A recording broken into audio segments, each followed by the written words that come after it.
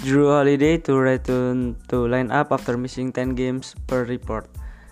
The Milwaukee Bucks made a big splash this offseason when they acquired Jrue Holiday from the New Orleans Pelicans in what ended up being a mega for team trade. Unfortunately, Holiday hasn't had much of a chance to settle in with his new team. Due to stint in the league health and safety protocols, Holiday has been limited to just 23 games in his first season with the Bucks. Thankfully for Milwaukee, he is on his way back and likely to play as soon as Sunday against the Los Angeles Clippers, according to a report from ESPN Adrian Wojnarowski.